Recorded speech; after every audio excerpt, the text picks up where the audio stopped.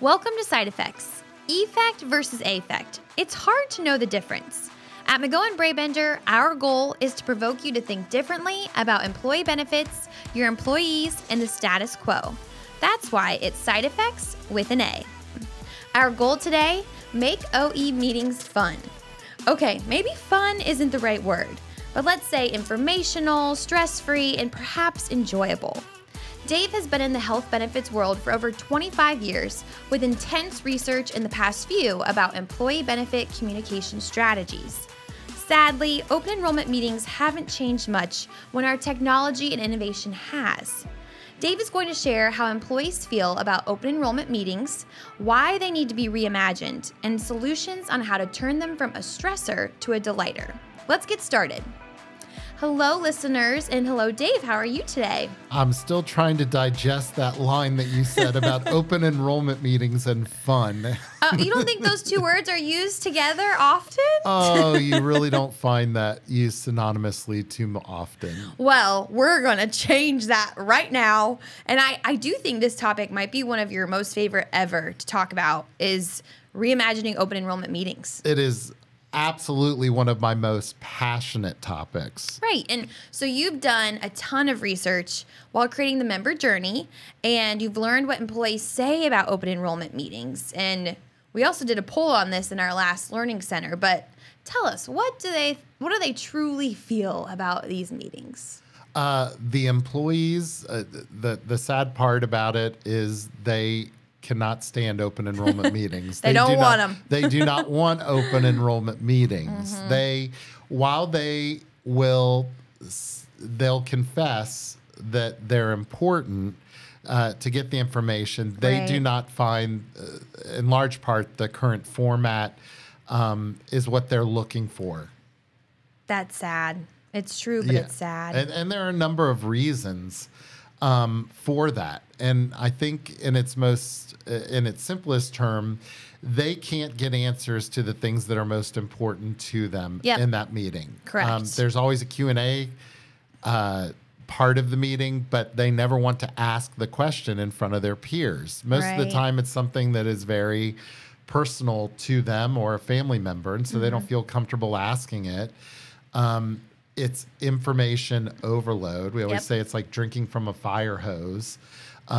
They have to hunt and peck throughout the PowerPoint deck or the 60-page benefit booklet to find answers to the things that are most important to them. There's too much non-essential information, right? I mean, I could go on and on. They just don't, it's not a productive use of their time or goals to be accomplished at the meeting.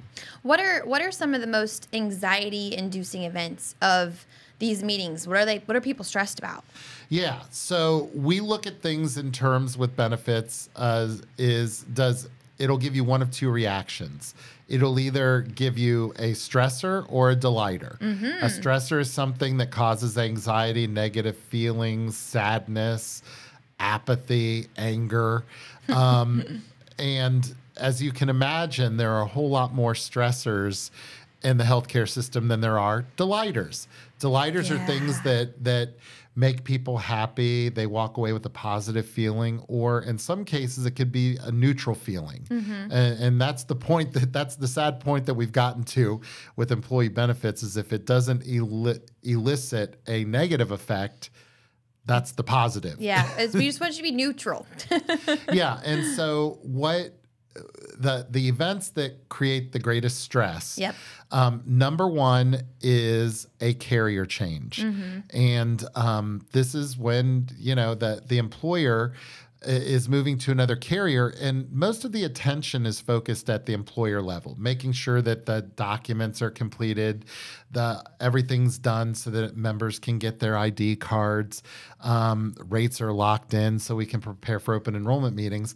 We often forget about the employee in the equation. They're the last part of the equation. After everything else is done, then we communicate it out there and we just think that they're going to accept it and move on without any stress. And that's not the case. Right. It creates so much anxiety because it's the fear of the unknown. What do I do if I have surgery scheduled? I've got a spouse that's pregnant. How will that be handled?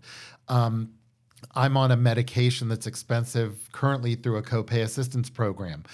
Will that continue with my new plan? What are the prescriptions going to cost for me?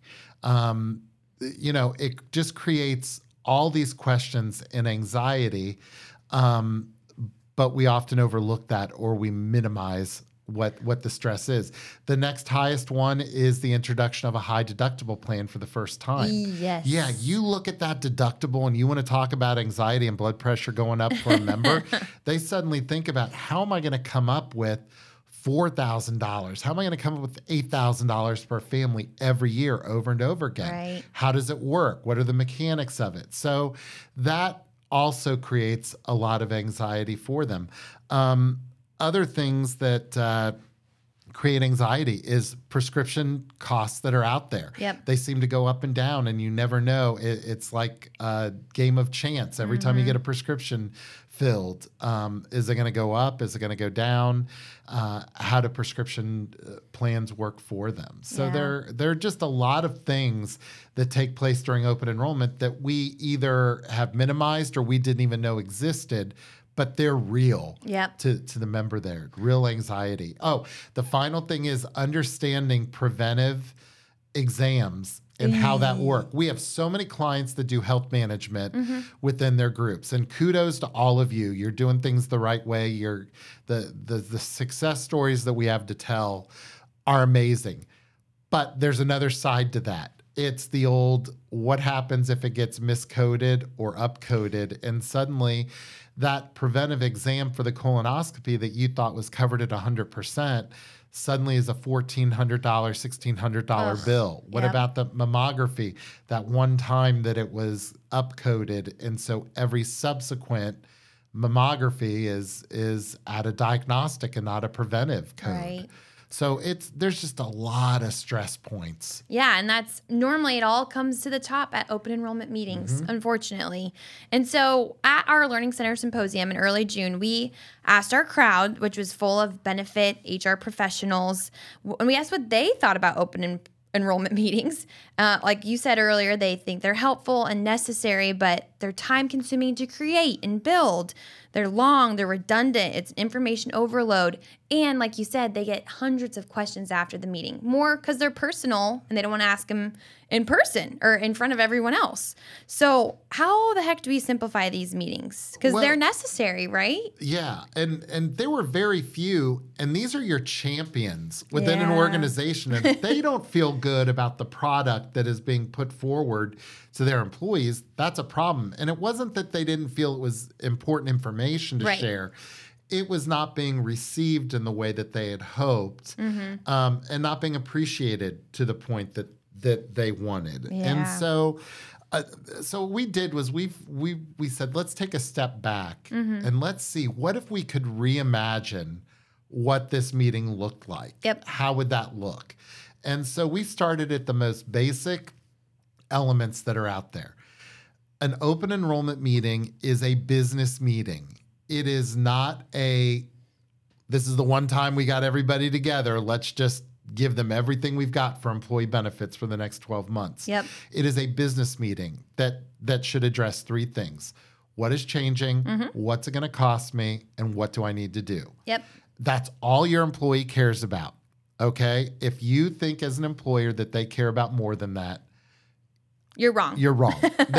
And now once you satisfy and meet those three needs, then they'll be open to listening to other things. But until you explain what those three things are, they're not paying attention to anything else. And that helps avoid this cognitive overload too. Just giving them the three simple things that they need to know, right? So cognitive overload. There are scientific studies that, I feel smart saying that too, by the way. I know. How about that, Kenzie? Cognitive overload. She heard Here we go. and remembered. So cognitive overload is a premise that your brain can only process, absorb, retain, and regurgitate 4 to 6 things at any one given time. Yep. Anything over that, it becomes an overload. And so it's a matter of things just start flying off the back of the truck, I guess, in your brain, the proverbial brain truck. Yeah. And so they say 4 to 6. It's an older study where they first introduced this. I would say that we are closer to the 4 than the 6 today. Agreed. Social media has melted our brains. It has Unfortunately. melted. Yeah. It has changed the way that we learn, how we want to learn, how much we're able to learn at one time and retain and regurgitate. Yep. And so I would say 4 is a safe bet for things that you can process, retain, and regurgitate. Now, go back and think about your last year's open enrollment meeting. Yep. Did you try to explain more than 4 things during that open enrollment meeting, and what were they? And then you walked out of the meeting and the employees were not happy, pleased. You had multiple questions and you just felt like, were they even pointless? In the meeting? Yeah. Were they pointless? And so go back to your meeting. And so if I just said 4 things and I just rattled off the things that are most important to them, what's changing, what's it going to cost me, what do I need to do? That's 3 of them. Yep. So you have the opportunity to show them one more thing. What's it going to be? Yep. And then if you go above that 4, you got to start pulling things off the back and not going through it. And this doesn't mean that this is your one meeting a year. The whole point is that you're going to share information throughout the year to remind them. And one of my favorite things that we do is making these meetings 15 minutes long. And you suggested this at our learning center, and people's jaws were on the floor. There's an audible gasp. They're like, 15 minutes? There's no way. But it can be possible, right? Especially with these 4 things you're hitting on. If you're just focusing on those, you should be able to blow right through the important information of the meeting. And here's the other thing is, don't wait until the meeting to share all the important information. You have a ramp up prior to the meeting. Yep. Remember, that's a business meeting. It is an execution meeting. So there is no reason in the world why you can't share in advance of the meeting things that are going to be happening. What's changing? Yep. What's it going to cost? What are the important dates? What do I need to do? But employers have always taken the approach of, we got to keep everything secret. We got to keep it under wraps. And that's one of the worst things you can do, because scary. The employees, think about any other situation. The more secretive you are, the more you leave things to their imagination.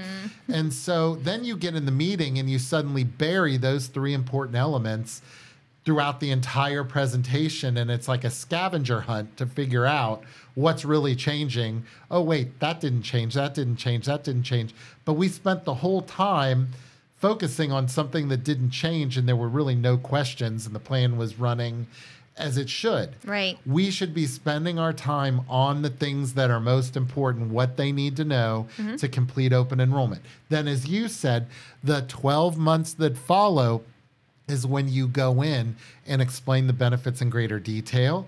You give them a flavoring for consumerism. You feed them information at the point in time when they're accessing the plan. Right. Because that's when they are most susceptible to learning, is when they have a need for it that's out there. So, and we talked about those 3 things. We what is it? The TKSS? Yep, TKSS. The kitchen sink syndrome. Yep. You have to avoid that. Historically, open enrollment is when the one time of the year when employers got people together to talk about benefits. And so they seize that opportunity to give them everything in the world that they can. Yep. Okay, so you think about, you throw in the kitchen sink. Again, you're over those 4 things. So what are they going to retain? Do you want them walking out of that meeting? And one of the things that they walked away from is how to use telemedicine when they don't understand which plan they're going to enroll, which new medical plan they have to choose from. Yeah. And so think about your really your main components. You're taking away the effectiveness of what they can learn there. The other thing that you should spend time on when you're talking about what it's going to cost is talking about the employer contributions, because what we found through research data, is that 80% of the people that were surveyed, employees, felt that their employee contribution covered 100%, if not almost 100% of the total premium for the benefits. And one of the reasons is employers have never really spent a lot of time educating them about You would think they'd want them to know. Yeah. Because it's a great retention. It's you're reselling your organization's value and the benefits. Isn't that a great benefit to say your premium costs $12,000 a year and we're paying 80% of it. We're paying 90% of it, the total cost. That's a big selling point. And that they bury the lead like that is crazy. And so go ahead. No. I would say one of my favorite kind of examples you said, okay, we have this 15-minute meeting plan. This is what you need to hit on, and this is how you need to set it up. So these were kind of the steps that I took away that I really liked that you said. So first, disarm them early. Don't tease the big news. Let them know what's coming, right? Yep. So then explain the employer-paid benefits and cost sharing. Make sure they know that's a retention tool right there. Give them basic next steps. This is what you have to do next. This is your timeline. Make it interactive. We had a ton of polls and kind of fun things that people had to get their phones out for, and that just helps the time go quickly. It makes them feel like this isn't just another boring meeting.